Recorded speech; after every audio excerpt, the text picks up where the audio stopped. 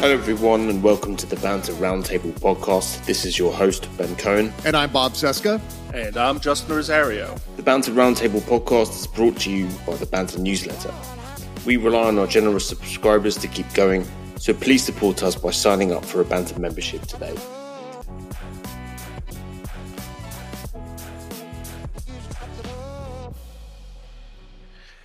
Hey everybody, welcome to the Banter Roundtable podcast. This is episode 62.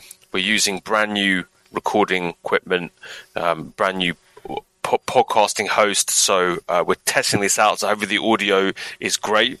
Bob, Justin, exciting. We've got fancy new graphics on the interface in front of us, so we're all very excited.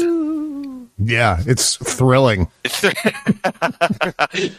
is the highlight of my day. Yes, indeed. Yeah, I mean, I've got to say, the editing process for podcasts is fairly grueling, so I'm hoping this one is going to help me and save some time. Anyway, enough of what goes on at the sausage factory behind the scenes. I think our listeners don't really care one way or the other how our podcast is made, as long as it gets made. As long as they can hear your sexy British accent. There we go, yeah. So look, we've got a great show for you today. We're going to be talking about the Ohio train crash. Trump goes to Ohio, handing everybody out Trump water. We also have secession talk, or succession, as I put on Twitter. Bob, you can you can insult me for this. I made a big spelling. That's okay. Hey, you know what? I did a closed captioning thing with a video on Instagram, and Instagram chose succession instead of secession. So yeah, you're not alone. Instagram's right there with you. We can talk about secession. We can talk about Marjorie Taylor Greene. Do we need to be worried about this? What would secession look like? We're talking about Bob's piece today. That's kind of big topic of the week. We also have the Dominion lawsuit. I went in depth on that this week as well, and there's a ton to look at, and with this lawsuit, it's absolutely crazy. This looks, I would say, actually fairly bad for Fox News. Then we have our both sides segment, and then we are going to go into the emergency meeting. The emergency meeting is our members-only podcast. We're going to be talking about Joe Biden going to Ukraine and Republicans freaking the fuck out. Bad language, right? Just wanted to quickly talk about this. Bad language on the podcast. A couple of listeners have mentioned that we use bad language on the podcast, and yes, we do. So this is a not safe for work podcast. We don't censor ourselves particularly. We try to keep it, relatively civilized and polite, but there is going to be some swearing. Justin, I'm going to point my finger at you mostly. Justin is responsible for 99% of the swearing. I have no fucking idea what you're talking about. No, I'm joking. No, we're all pretty bad. Yeah. You know what? Now you need to define what not safe for work means. Because I was putting that on my shows for the longest time. I was like, yeah, it's not safe for work. And then I got some questions. Well, what does that even mean? And I said, well, it means that it would be dangerous for you to listen to the show at work because there's obscenities and your coworkers might be offended. That's what it means. Exactly. Okay, well, that's what we mean. That's what I mean. Yeah. All right. If you don't put your headphones in, basically, if you're in a public place. So, let's get going. Trump goes to Ohio. Okay, Trump visits East Palestine, seeking to draw contrast with Biden. This is in the New York Times this week. So it was evocative of the former president's time in office, and at times meandering address punctuated by self-promotion, his brand name Trump water, and an undercurrent of grievance. But as he visited the small Ohio town of East Palestine on Wednesday, former President Donald J. Trump sought to hammer home a message just by showing up, that his successor and the man he's seeking to replace, President Biden, had been ineffective in responding to a domestic crisis after a train derailed and spewed toxic chemicals early this month. Trump had arrived on the ground before either Mr. Biden or the transportation secretary to a train derailment many Republicans have turned into a referendum on the lack of federal concern with the needs of red state America. Okay. This is now makes me all sorts of angry. Bullshit. Sorry, Justin, you go ahead. You vent here. I'm sorry. Trump didn't show up to a single train derailment during his 4 years in office, and neither did Elaine Chao. This is something that the press doesn't really want to talk about, right? Because they're trying to make a big deal about how Biden hasn't shown up, and neither is Pete Buttigieg, because this is a big deal now. It's a big deal that they're not showing up. But they didn't really seem to care about it that much when Trump or Elaine Chao didn't show up. So, that there's that double standard. And Trump only showed up when Fox News turned this into this is an attack on white America, because it was in a white community. If this had been a black community, Fox News would have been like, who cares? We don't give a shit. And Trump would not be there. But it was a white community this time that got nailed. So it's a big, huge deal for the right and the alt-left, because they see this as an opportunity to attack Pete Buttigieg, who they despise, right? Because he beat Bernie in Iowa in 2020, and they're still really, really angry about that. So they've been just like lashing out at him left and right without talking about how the fact that Ohio is a red state with the red government, and they don't want to talk about that either. It's all the fault of Democrats somehow. So, that's the only reason Trump is there, because there's the white angle now. And he wasn't going to show up before that until they made it about white people. That's why he's there. That's the only reason he's there, is because of that. So, this is all bullshit, and it's disgusting, and it's really, really deeply cynical that the press is letting them do it. But he got the best ratings. Donald Trump's, I got the greatest ratings with this. Even though no major network ever covered it, but okay. Yeah, with 13-year-old water. Yeah. 13-year-old bottled water. So God knows what's leached into that from the plastic. The Trump water, right? The fact that he went there with his own, what a shameless grifting arsehole to do that, right? He goes with his own brand of water, right? Because everything's a branding exercise for this guy. Yeah, of course. He didn't give it away either. I'm pretty sure he had the Republicans pay for it to give it away. It's not like he just donated it. Yeah. I'm pretty sure he made money off of it, because that's the type of scumbag he is. Right. Well, he would have used he would have used campaign donations to pay for it, to pay himself for the water. Like, everything's a scam with this guy. He just had leftover water because his whole water business thing went out of business years ago, a decade ago. So he just had leftover stock just sitting there. Why not get paid for it? Right. Right, so it's a grift upon grift upon grift, and I think it's an interesting point you make, Justin, about the identity politics angle of this, because, look, I criticise identity politics on the left, but I never ever want it to be misunderstood that identity politics on the right is the entire purpose of the right. It's identity politics. They play white identity politics. So yeah, you're exactly right. He's going there because there are white people there. And that's his base. So yeah, as you say, he doesn't care one bit about Flint, Michigan, or any other place where there are minorities who are affected by disasters or lack of clean water or anything like that. It's when there's a state that he knows he has to win in the upcoming presidential election, he's going there. And also, look, let's not forget, right, that Trump is basically responsible for this. Bob, we talked about this last week. Mm-hmm. Yeah, it's absolutely his fault. Like the deregulation of what was it? There was something about braking on. It was the electronic brakes. Yeah, and just by way of a fact check on that, just to be clear, I looked this up because I wanted to find out what kind of braking system this Norfolk Southern train actually had. And it turned out that even if Donald Trump hadn't rescinded that rule about the braking systems, that it wouldn't have covered Norfolk Southern, the particular train that derailed in East Palestine. So while that train had the old style brakes, the number of cars containing hazardous material didn't qualify wouldn't have qualified for the regulation. So that's a little bit of a mitigation of the blame going to Trump. However, the thing is with Donald Trump, the rescinding of that rule, Trump rescinding the Barack Obama era rule about braking systems, actually made it far worse, because the rule mandated braking systems for carrying materials that were far more hazardous than vinyl chloride. So there could be another derailment because of the Trump rescinding of the rule, and that derailment would have ethanol, some form of crude oil that would be far more damaging to the environment than spilling vinyl chloride and burning vinyl chloride.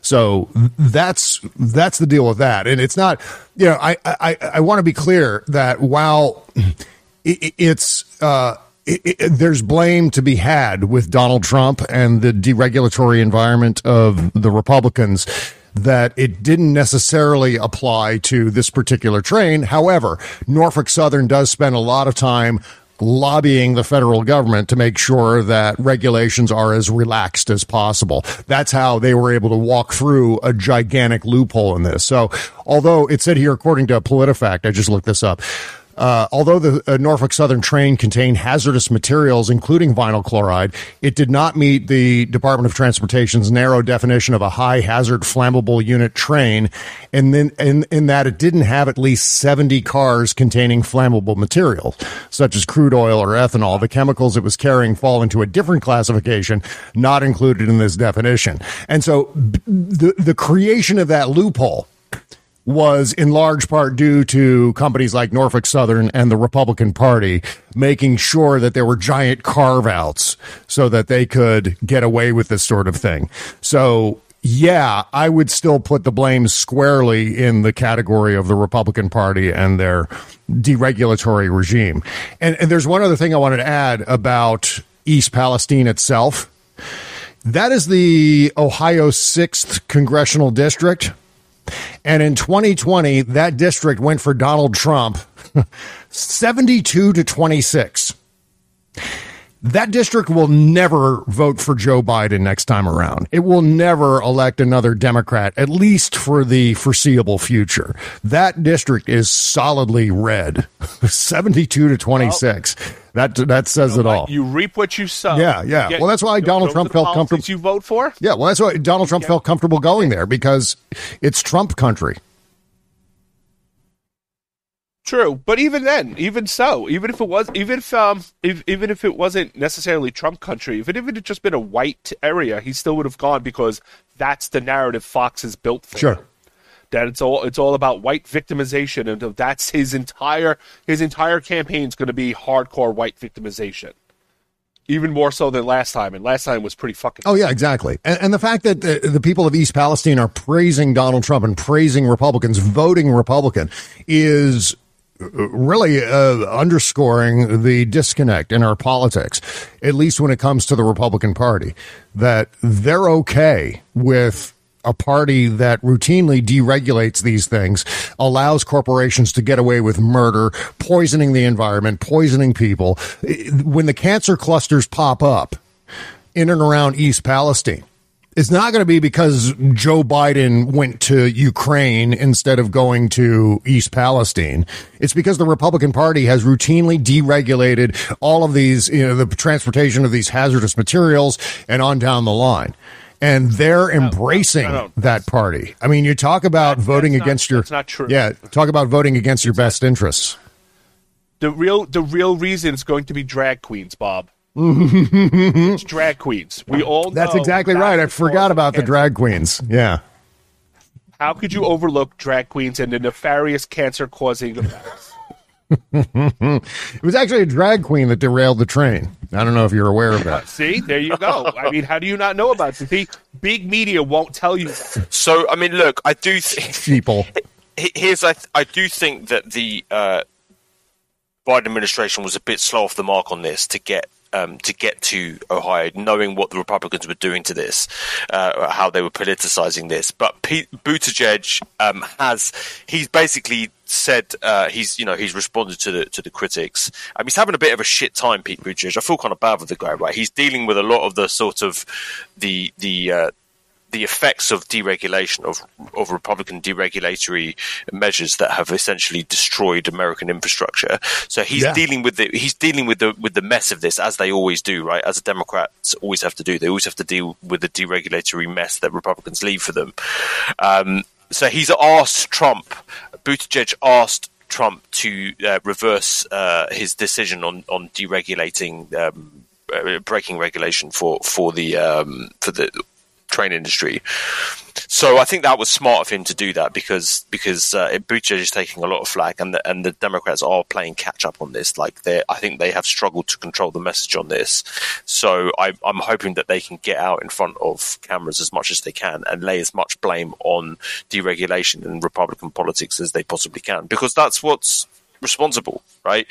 Like, I mean, take like flying now is a process that is so insane.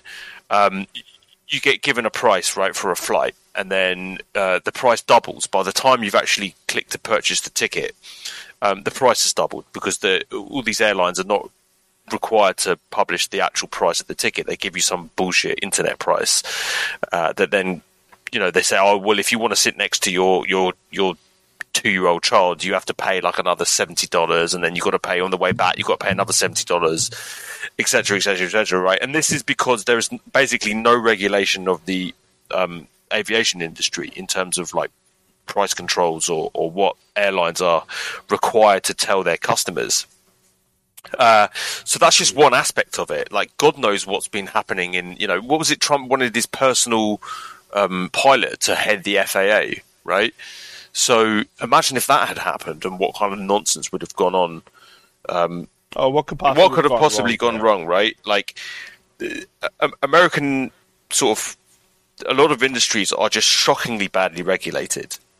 It's criminally under-regulated, and consumers deal with, a lot of the stuff is price gouging, but sometimes it happens like this. It's like you get a disaster like what happened in East Palestine. Like, this is exactly what you're going to get. Yeah, look at the regulation I was just talking about with regard to the Obama era regulation. If Norfolk Southern, if that train that derailed had 69 cars carrying vinyl chloride, it still would have the regulation wouldn't have applied. It needs 70 cars containing flammable material in order to qualify for that electronic braking regulation. So that's the insanity of it. Right. And because 69 cars containing, I don't know how many cars this particular train had carrying vinyl chloride. It wasn't 70. It was fewer. And that's why it was able to get through that loophole and get away with not having a proper braking system. Plus, there was a mechanical failure in the mix there, too. This is all due to deregulation. This is all due to corporate lobbying of Republicans to make sure that those regulations go through. Yeah, look, it's not to say that Democrats don't do it. Listen, there are Democrats who are also pro-deregulation, but they're not as insane as the GOP, right? Yeah, I mean, maybe two. Right. Mansion cinema, perhaps. I don't know. Yeah. And the flip side is when they try to do regulation, Republicans scream that it's going to kill businesses, it's going to kill jobs, it's going to kill industry, blah, blah, blah. And then the press sells that as both sides have valid points, or the Republicans, they always sell it the Republican framing. Or they just both sides it. And then the public goes, oh, well, I don't know, is that bad for the economy? We don't know. And then when these things happen, it's like, oh my God, I can't believe this is happening. And the press just goes, this is terrible when Democrats are in charge, and we don't understand how that happened. Well, of course you do. You know how it happened. The Democrats said, we need to regulate this. The Republicans said no, and the press said, oh well, we don't know which side is true, and then you're pretending that this all happened in a vacuum. But you know what happened, and you know why it happened, but you don't want to talk about it, because then you have to talk about how Republicans actually literally directly caused this to happen, and that is forbidden. Unless you can blame it on both sides or Democrats, it is not to be discussed. And that's how we keep getting to where we are, which is astonishing. Also, be careful. There have been some AI-authored articles going around about this derailment that are deliberate disinformation. So there are some things floating around that look legitimate, but which aren't. And so one of the things I've been kind of using as a rule for myself is if it's shared by someone who bought a Twitter blue check, Chances are it's probably disinformation. Now, I'm not saying that everyone does that who has a Twitter blue check, but that's the primary source for spreading these AI articles. It's a thing, and we need to be aware of it. And that's one of the. I mean, I don't want to get us sidetracked on AI, but that's the thing that I get concerned about the most, which is not knowing what's real and what's AI.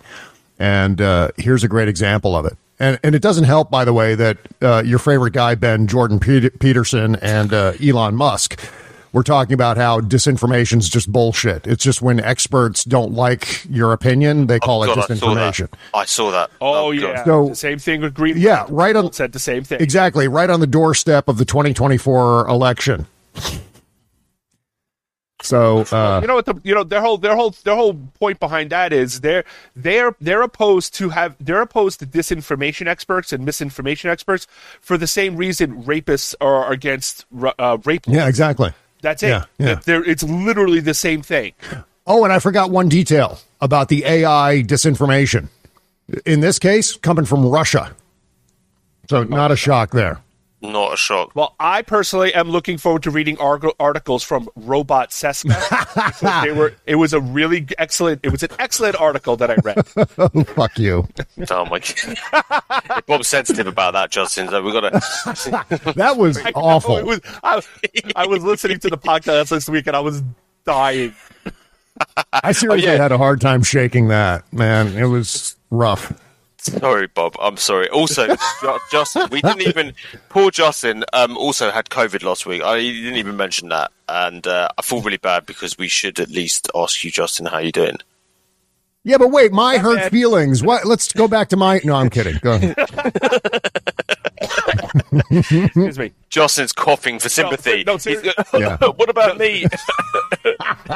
No, seriously. I read Robot Bob's article, and I died laughing because it just sounded like a cartoon version of Bob on caffeine.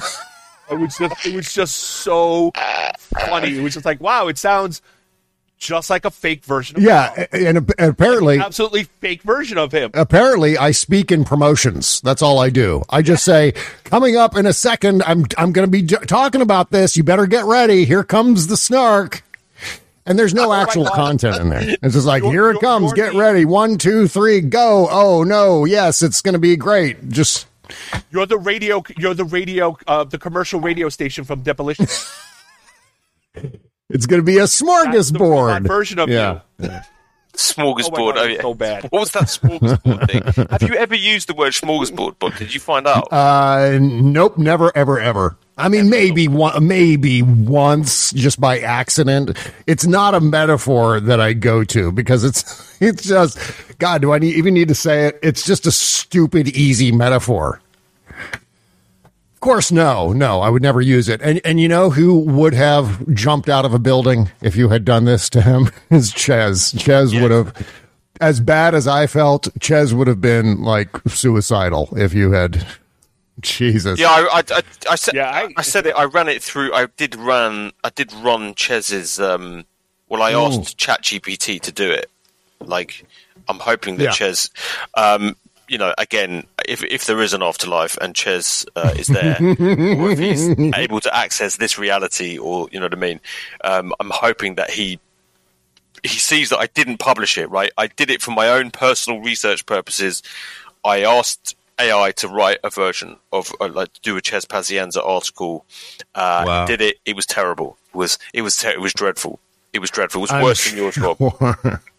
It was worse than yours. So I just it's not. It will never ever see the light of day. It's in my history on ChatGPT, but nobody will ever see this. And you got to at least send it to me privately. Okay. Because now I got to, because it'll help me to feel better if it's actually far worse than the AI version of me. Okay. It's bad. I'll send it to you, Bob. Don't worry. Okay. Thank you. Let's moving on. We have the hot topic of the week is secession or succession, as I posted on Twitter. Bob wrote this great article. I then hashtagged it on Twitter with. I've been watching the series Succession right? You know, the one basically Yeah. it's about Murdoch. It's about Fox News, right? We've got an HBO subscription, and we've been watching that. And this is my excuse anyway. My excuse is that I've been watching Succession, and I've had no sleep for about a month. And I think I was on 3 hours yesterday. So anyway, Bob basically laughed at me on text messages. He's like, I'm basically saying I'm not retweeting that shit because you're an idiot. Well, at least you didn't use schmussession, which was in my headline. I mean, that would have been even more awkward if it had just been hashtag schmussession. Right. Anyway, I felt pretty stupid. But anyway, here we are. So look, Secession, this is a Marjorie Taylor Greene, and now apparently Sean Hannity are now on the secession bandwagon, or it's a national divorce, right? As Marjorie Taylor Greene said. What did she actually ask for? She basically said she's had enough, that we can't live together anymore, so we need a national divorce. Okay, then she went on to Sean Hannity's show. Isn't that what her husband said? Yeah, exactly. Nice, Justin. Yeah, it's hard to listen. I wouldn't. You know, I've seen divorce up close with family. That's not fun. So I don't wish that on many people, but I wish nothing good for Marjorie Taylor Greene. So I couldn't care less about her whether she's happy or not. And I can't believe anybody ever would have agreed to marry her. You have to be insane, as insane as she is. Yeah. But she wants a national divorce. She wants red and blue to divide. And Sean Hannity then took this very seriously, invited her on, and Sean Hannity put up a list of bullet points about how national divorce could result in a much smaller federal government, states fully in control of public education, they could continue using fossil fuels, and one-day elections with paper ballots, law enforcement supported and funded. So, Bob, your piece this week, right, which was, you know, it kind of spelt out what are the ramifications for this? This is pretty dangerous stuff, actually, right? This is like, it's not good news. And, you know, as much as difficult as it is being in the same country as Republicans or the MAGA Republicans, who are absolutely insane, the prospect of a sort of a splitting up of the union is inconceivable. Yeah. And leaving that as a given, and obviously I can go into great lengths as far as how ridiculous this idea is, the idea of secession, especially given the context of our history. Here's something that I got to say, and this is kind of a come to Jesus moment for liberals. Remember when Colin Kaepernick dared to take a knee during the national anthem? And the Republicans wouldn't shut the fuck up about it for years. Literally the only thing Donald Trump talked about for months was how disrespectful it was that this football player took a knee because, heaven forbid, someone suggests that there's racism out there and that black men are being killed in the streets by police. And this was a major talking point in Republican circles for a good long time. I get the sense that liberals, looking at the notion of secession being offered up by a member of Congress, they're just like, meh, okay, that was a 2-day story, maybe a 1-day story on social media. We've moved on. We can't move on. This is the most unpatriotic thing that can be spoken by a member of Congress. Break up the United States. That's what she's offering up. Sean Hannity agrees. There are other members of Congress who absolutely agree. Rand Paul has played with this concept once in a while. This is utter madness. This is, I can't think of another thing. Maybe some form of providing aid and comfort to an enemy army at a time of war could be perceived as more unpatriotic. This is way up there. I mean, the ramifications of something like this, the idea of normalizing this is on the order of 1,000, a gazillion times worse than anything Colin Kaepernick could have ever conceived of doing as being against the United States, or however the Republican Party is framing that. just a mere protest. This is actually saying, I am proposing the rejection of not only the United States and that important word in the title of our country, united. I'm rejecting the Constitution. I'm rejecting the national anthem that Colin Kaepernick knelt down during. I'm rejecting the Pledge of Allegiance, one nation, indivisible. Isn't that, those are words in the Pledge of Allegiance that the Republicans seem to think are so important. So here we are. Here we are with this once again, knowing that if it actually happens, nothing good will come of it. I mean, far less good will come of it for the seceded states. But for democracy, for the idea that you can have a democracy over a large landmass with a large population, out the door. Large landmass, large population nations from this point forward will be run by dictators. Because, well, democracy clearly doesn't work. You can't have national cohesion in a democracy because look at the United States. I mean, that was the big lesson of the Civil War. That's why Lincoln fought the Civil War so fiercely, because he knew the example that would set. He knew that it would forsake all of the sacrifice that was made during the Revolution and subsequent conflicts. This suggestion by Marjorie Taylor Greene. It's like, oh, yeah, you know, all you guys who fought and died during the American Civil War. Yeah, too bad. We're seceding anyway. Bye. Horrible. Horrible. And even more horrible that we're not making a bigger deal of this. This should be on the tips of everyone's tongue. This should be the first thing you mention on Twitter and the last thing you mention every day on Twitter. Right. And you know what? That's a good point that you bring up, Bob, about if there were to be a division of the union, right, and Republicans go in one way and the Democrats go, wherever else it is, on the coasts or whatever it is, right, what you're going to have, because these people, the MAGA Republicans, are not capable of government, right? They're completely... they're basically fascists. So what you would see, can you imagine Marjorie Taylor Greene in charge of a state or in charge of a new America, or who they would have, or like what happened if Donald Trump was to become president of this new America or whatever it is? Oh, it would collapse within 2 years. Yeah, it would be a dictatorship. It would be an absolute disaster. It would be a dictatorship, and it would be like on our doorstep, basically. It would be an absolute catastrophe. So it's incredibly dangerous for just practical reasons, right? I mean, look, my suggestion, or one theory I was floating, was like, okay, look, like Marjorie Taylor Greene, why don't you go to Russia? That seems to be your sort of cup of tea, you know? It's a sort of ethno-nationalist stroke fascist dictatorship. If a lot of these Republicans love that kind of government so much, fuck off. Go to Russia, right? There are places there for you. I'm sure, you know what I mean? Putin would welcome you with open arms, right? But as for the rest of us here, we're trying to make the best of a admittedly dysfunctional relationship. I think, you know what I mean? Like, this is what America is. It's a giant democratic experiment, right? And it's the most, it's the first kind of multiracial democracy in human history. It's a bold experiment.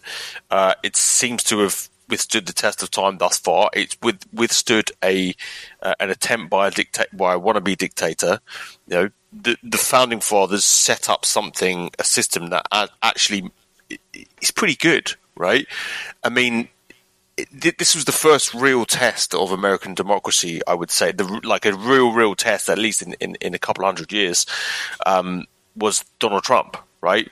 That was the most serious challenge to whether America could survive as a democracy in centuries, and it did manage to withstand that, because the system of government, the separation of the branches of power, the balance of power rather, managed to survive. And this is something to be very proud of. And these people are trying to dismantle that, right? And that's incredibly dangerous. And I don't think sometimes, listen, I get frustrated with America, and I understand how it's difficult to live in a country where MAGA Republicans are at least 35 to 40% of the population. I get it, right? Like gun massacres and rolling back abortion rights, etc., etc. This is all pretty scary stuff. But nevertheless, I think Americans should really always appreciate what they have, who died for this. The Civil War was like more casualties than like any other war in history or something. Like an insane number of people died to create the United States and to preserve democracy here. Like, respect it, and if you're going to disrespect it, we need to call them out for it big time. Yeah. Respect the Constitution, respect democracy. I mean, that's what it comes down to. And if you're going around saying, hey, you know what, my state should leave all of that, Jesus, I mean, what can you say about that is harsh enough? I don't think there is a harsh enough criticism of that sort of thing. It's horrendous. No. But yeah, this is now in serious circles, i.e. Sean Hannity.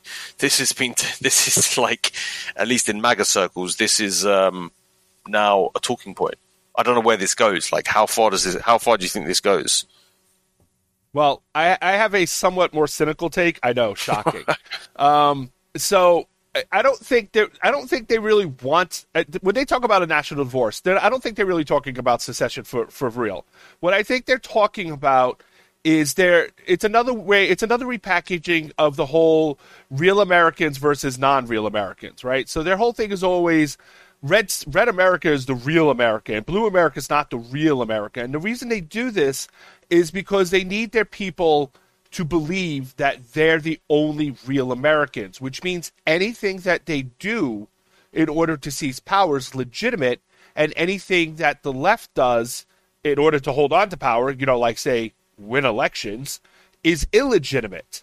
And it's just another way of delegitimizing anything and everything that they hate and despise, which is democracy, institutions, the three branches of government, anything to delegitimize that. So as long as they can, if they keep pushing this whole, we should split up, our country, our real America, our red America, that's the real America, right? We're the real patriots, blah, blah, blah. That means they can justify anything that they want to do. Anything and everything, because that's always what it comes down to. You have to be able to say, the people I want you to hurt, those are the villains. Those are the bad guys. They're not the real Americans. They're not real people.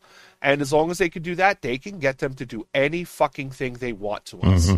And it'll all be rationalized and it'll all be justified, and because they're the good guys and we're the villains. It's a war.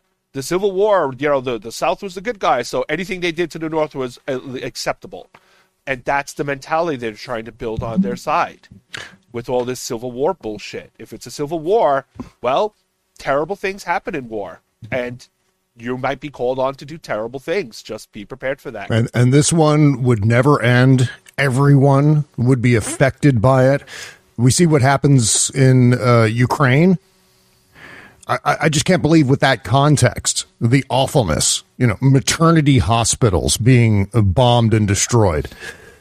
I can't believe this is something that we're even considering. And if you're a liberal and you're going, hey, you know what, Georgia and Texas and Oklahoma, get the fuck out. We're happy to have you secede, because I'm so frustrated. I can't construct an argument anymore to convince these people to embrace reason and the truth again. So I give up. That's as bad as saying, yes, these states should secede. Or Marjorie Taylor Greene saying, it's as bad as Marjorie Taylor Greene saying. It's horrendous. And what you were saying, Justin. They never think of the long-term ramifications. Yeah. They don't think of what comes next. Right. And that's the awful part of it. It's like we're saying this for reaction on social media, not understanding what it actually means. And what it means is the worst possible things. Georgia. Yeah, Texas and Georgia and Florida, they won't stay on their side of the border. They just won't. those states, if they were to become their own country, if you take the old Confederacy, lopped it off, made it its own country, it would be a failed state within 3 years, and it would be a fascist shithole. And what do fascist shitholes always do? They attack their more successful neighbors. And that would be, because they ain't going to go to Mexico. They have no interest in Mexico. They would see the blue United States and its success because, not for nothing, we've got most of the fucking industry. We've got most of the fucking corporations. We've got most of the money. We would be doing just fucking fine. And they would see that and they'd be like, yeah, that's intolerable. We have to fucking make that not happen. You can't accept. That's one of the reasons Russia is going after Ukraine in the first place. They cannot have a functioning democracy with such a similar demographic. I mean, there's not a huge amount of difference between Ukrainians and Russians. There's a huge overlap between culture and language. You cannot have a functioning democracy with such a huge history overlap right on your border while you're running a failed fucking oligarch fossil fuel state, because people are eventually going to look at it. It's like, well, how come they get to do that shit? How come they get to have freedom of press? How come they get to have fucking blue jeans and McDonald's and I have to sit here in the fucking dark and cold because my country's a fucking, Russian fascist shithole run by a lunatic? You can't, that's not something that can persist for long. So they had to do something about Ukraine. And that's all that ever came down to.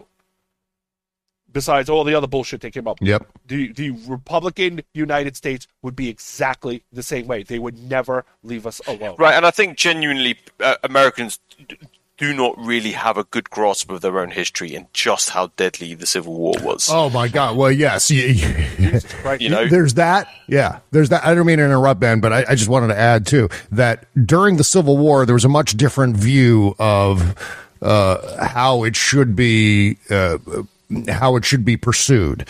And one of the things that kind of saved us as a nation was Robert E. Lee, for all of his many, many faults, said at the very end that we have to end this. Otherwise, it's going to be guerrilla warfare without end. And he specifically called for none of that. He could have sent his army off into the hills and they could have engaged in guerrilla-style attacks against the Union Army in perpetuity. But do you think that these people who are genuinely entertaining the idea of secession, who are already engaged in acts of political terrorism, including January 6th, do you think these people have the same kind of restraint as Robert E. Lee? No, this is exactly the kind of warfare that we'd be facing in a modern civil war. Guerrilla-style warfare, terrorist attacks that make the mass shootings that we've seen pale in comparison. I can't. This is what. It's not just because I'm. What was it like? Sort of an amateur. Was it 600 something like that? Right? It was like anywhere from 600,000 to 1 million soldiers died, and that's including both sides, of course. Yeah. And you throw in civilians, people who died of illness as well, people who died in prison camps like Andersonville. All of that combined is what we're talking about, and. If you were to take the same percentage of people based on our current population, we're talking about millions and millions and millions of dead Americans. And I think far more because it would never end. And right. I'm not saying this because I'm an amateur Civil War historian. I'm saying this because it is a very serious existential threat that we need to take with that level of seriousness. And the fact that we're moving on, bad idea.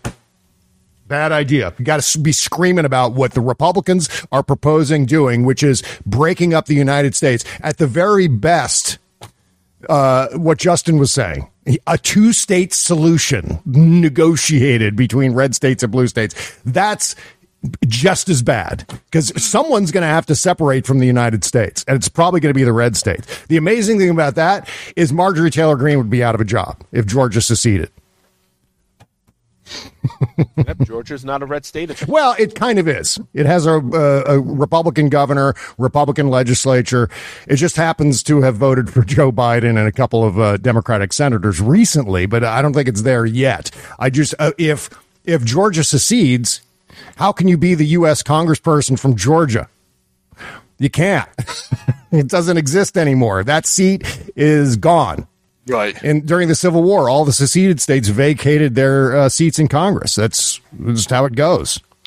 You're on your own. Good luck. But no, you shouldn't leave in the first place because patriotism, union, federal subsidies, yeah, economies, yeah. I mean, the fact that Republicans are heavily subsidized. Red states are heavily subsidized by blue states, right? Like, I think it was there's some insane statistic where it's like for every like 70 cents the Texans pay into the federal government, they get $1 back or something like that, right? I thought Texas was like one of the only red states that wasn't a dependent, and I think almost all the others are. I think Texas. I don't know. We'll have to check. We'll fact check this. If for anybody listening, please don't please, look this up. But I'm fairly certain that most red states are subsidized by blue states. Particularly because that's where most of the economy is, on the coasts, right? Like, that's just the way it is. So, yeah, I can't imagine it would be a roaring success. They're not going to create a you've got Donald Trump in charge of the economy, and Marjorie Taylor Greene. That project would not last very long at all. Well, look, anyway. Yeah. By the way, Texas only receives 60% of money that it actually pays in. So Texas is not a taker state, so to speak, as opposed to something like Alabama, for example, takes in $1.25 in federal funds for every dollar it pays in taxes. So has that changed over time? Because it does change. Yeah, generally speaking. Alaska, for example. Go ahead. I'm sorry. I'm basing this on an article that Ches wrote about 10 years ago. Okay. Do you remember this one where he basically he wrote an open letter to Texas? Do you remember that one? Oh, right. Okay. Yeah, I think I remember that. Yeah, it was absolutely hilarious. Can I just read the first paragraph, right? Because it made me laugh. Ches writes, "Dear Texas, so word has it you're talking about seceding from the United States. And, I guess, forming your own country. I wish I could react with shock, but the truth is we've heard this kind of thing before. We hear rumbles of it every time something happens politically on a national scale that rattles your ironically fragile sense of independence and sends you into a Texas-sized panic. It usually amounts to nothing more than petulant whining disguised as a lot of cock-grabbing bravado and bluster. But this time you've managed to quickly amass enough signatures calling for secession in the wake of last week's Obama's victory, more than 80,000, that the White House has no choice but to respond to in your, quote, request. Let me save you the suspense and the delusion that this little tantrum is going to be the least bit effective. The answer is going to be no." And he says, I'll read the next bit. He says, "And that's a shame, because I think I speak for a good portion of the United States when I say that, frankly, I'd be thrilled to see you go. I'm a full-on supporter of the independent Republic of Texastan.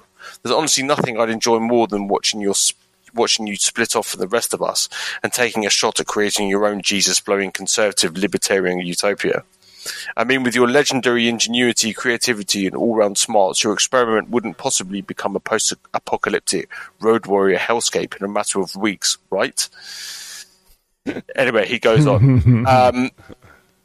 Ches writes, and Ches was very, very, very fastidious about fact-checking and making sure these numbers are correct. So he says, "Texas happily gobbled up a total of," wow, that's a number so big I don't even know what that is, $259 billion in federal money in just this past year. This was 10 years ago, making it possibly the most hypocritical of the 8 or so red states that bitch about the government, shriek about makers versus takers, but sit comfortably atop the list of areas drawing the most federal funds while not paying for it with comparable taxes. So that's... Yeah, that may have been the case. I mean, that does change over time. That's changed, okay. Yeah, especially with the price of gas, because Texas is a petrol. Yes, yeah. So, okay, my bad. I'm wrong on that. I'm basing this off one of my favourite Ches articles from 10 years ago. So, sorry. Yeah, Texas is ranked 28th on that list, so somewhere right in the middle. The biggest taker state is West Virginia right now, then New Mexico, Mississippi, Alabama, Alaska, Idaho, Louisiana, Maine, Wyoming, and Montana. Okay. So what? Just at a glance, 2 blue states among the 10. Right. Yeah, that speaks volumes. That speaks for exactly. Okay. All right, well, listen, guys, we're going to move on to our both sides. And Justin, who's your pick this week? Oh, I've got a true piece of shit this week. This was so bad. Other Republicans actually ripped into this guy, and that's something you don't see very often. Okay, so we have Representative David Eastman of Alaska. So this is from Rolling Stone. I took this. Let's see.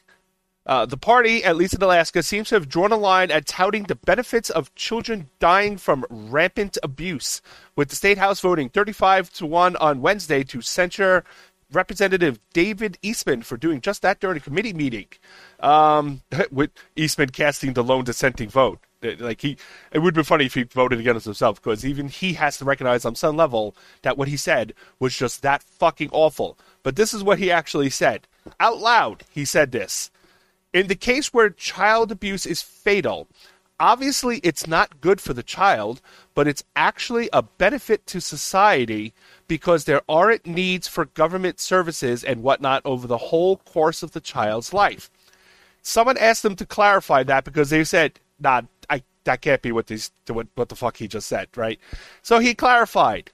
Taking dollars, he said, it gets argued periodically that it's actually a cost saving because that child is not going to need any of those government services they might otherwise be entitled to receive. That has to be the most monstrous fucking thing I've ever heard someone say out loud in my life. And I've talked to Nazis, and that's impressive.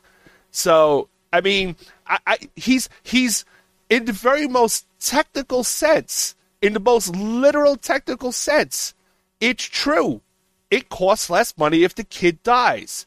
It is the most immoral, sick fucking thing to actually say that and make it as an argument.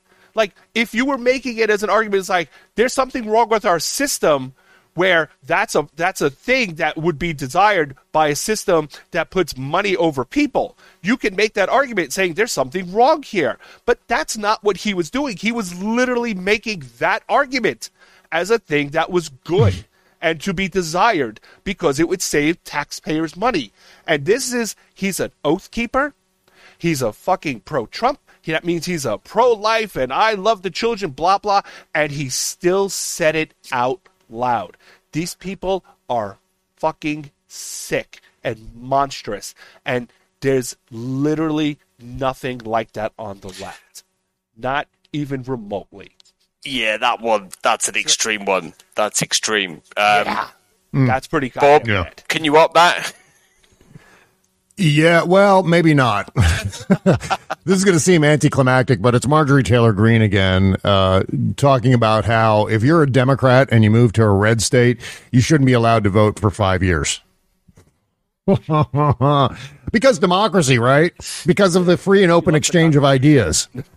No, she said, you can live there and you can work there. Well, isn't that nice? Thank you. But you don't get to bring your values. So, leave your values of inclusion, equality, democracy, rationality, reason, truth. Leave those at the border.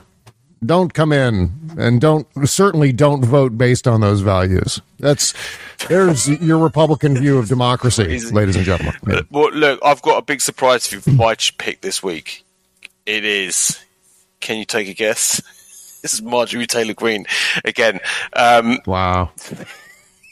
So, yeah, it saddens me that we have to spend so much time talking about this deranged lunatic. She is now in Congress, obviously, and the major face of the Republican Party now. I mean, she is the Republican Party. Like, this is the albatross around the GOP's neck that the Democrats must ensure they wear forever. So this is on Media. Tucker Carlson had controversial Representative Marjorie Taylor Greene on his program on Thursday night, not to discuss her plans for a national divorce, but to lay into the idiots in Congress, quote, leading us into World War III by supporting Ukraine. Greene sparked fury online as she described the conflict as this war against Russia in Ukraine.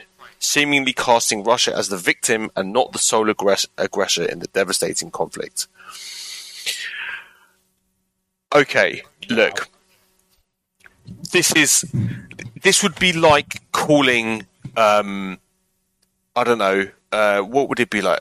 What would it be like calling? It would be like calling, I can't even think of a historic parallel. It would be like saying the French invaded Germany in World War II, right? That like or like Poland attacked Germany, right? Attacked Nazi Germany. This is insane. They were the real victims. Actually, the victims. Germans were the real victims, and they invaded Poland because they were being attacked. It's completely well. Actually, that is kind of what the Nazis said. So this is just madness. This is absolute craziness. Russia attacked Ukraine. We all saw it on live television, right? We saw it on satellite. Yep. We saw it on live television. We watched as Vladimir Putin invaded a sovereign nation for no reason whatsoever. Ukraine was not part of NATO. It had been denied that entry into NATO for fears of escalating any conflict. Russia did it anyway. This is absolute madness. Absolute madness that she's out there on television with Tucker Carlson characterizing this Russian war of aggression as somehow an attack on Russia. And what she means is it's NATO's fault and it's America's fault that this happened, which is crazy, just batshit crazy. But this is a mainstream talking point in GOP circles now. This is where the majority of Republicans are. So, and the alt left. and the alt left, right? Exactly. This is kind of. Oh wait, I'm sorry. It's really the same. Yes, thing now. yeah. It's kind of scary. I find this very, very, very troubling. That this is now a mainstream talking point, right? Because look, regardless of whether you think the US should be supporting the Ukrainians, I think they should be. You can't just. This is just a lie. You're promoting a deranged conspiratorial view of the world, which is just bears no resemblance to reality whatsoever, and not cool. So, I think they're really, really worried about Russia losing because Russia is still the leader of the global white supremacy movement, and without Russia, they have a very large problem. Yeah, that's the kind of like the glue that holds it all together. That's what I'm saying. I think Marjorie Taylor Greene, I think she'd have a great time in Russia. I'm all for her. Disappearing and going to Russia and setting up shop there. She could start her own little mini America in Russia if she wants. So look, anyway, that siren is the sound for the emergency meeting. We're going into the emergency meeting. Yeah, emergency meeting. I've got to stop doing that because I've listened to it back when I'm editing the podcast. I sound ridiculous when I'm saying it. I love it. So we're going into the emergency meeting, right? The emergency meeting this week is about Ukraine, right? So Joe Biden was in Ukraine and Republicans are freaking the fuck out about it, okay? So we're going to go in there. We're going to be talking about this and why Biden was correct to go. This is a huge kind of dividing line now in the political system. I'm kind of worried about what happens if they're successful in derailing this because the consequences are going to be catastrophic. So we're going to head in there. We're going to chat about the Republican freak out about Ukraine and Russia. Thanks everybody for listening. We really appreciate it. You can listen to the emergency meeting. You can get 60% off a Banter membership. Please sign up and join us there. You will not regret it. You'll get access to all of our premium articles, locked archive, member chats, and of course the emergency meeting podcast. See you then. All right. Adios.